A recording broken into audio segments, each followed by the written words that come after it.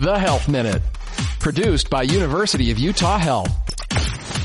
Starting to get some wrist pain. Maybe it's carpal tunnel? Well, maybe not.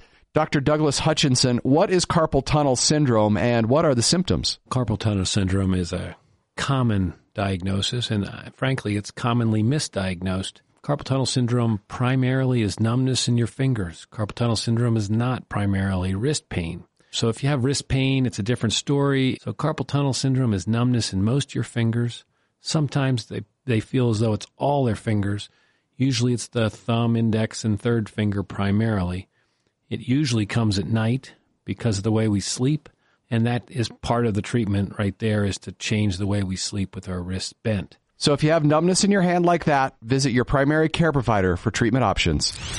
To find out more about this and other health and wellness topics, visit thescoperadio.com.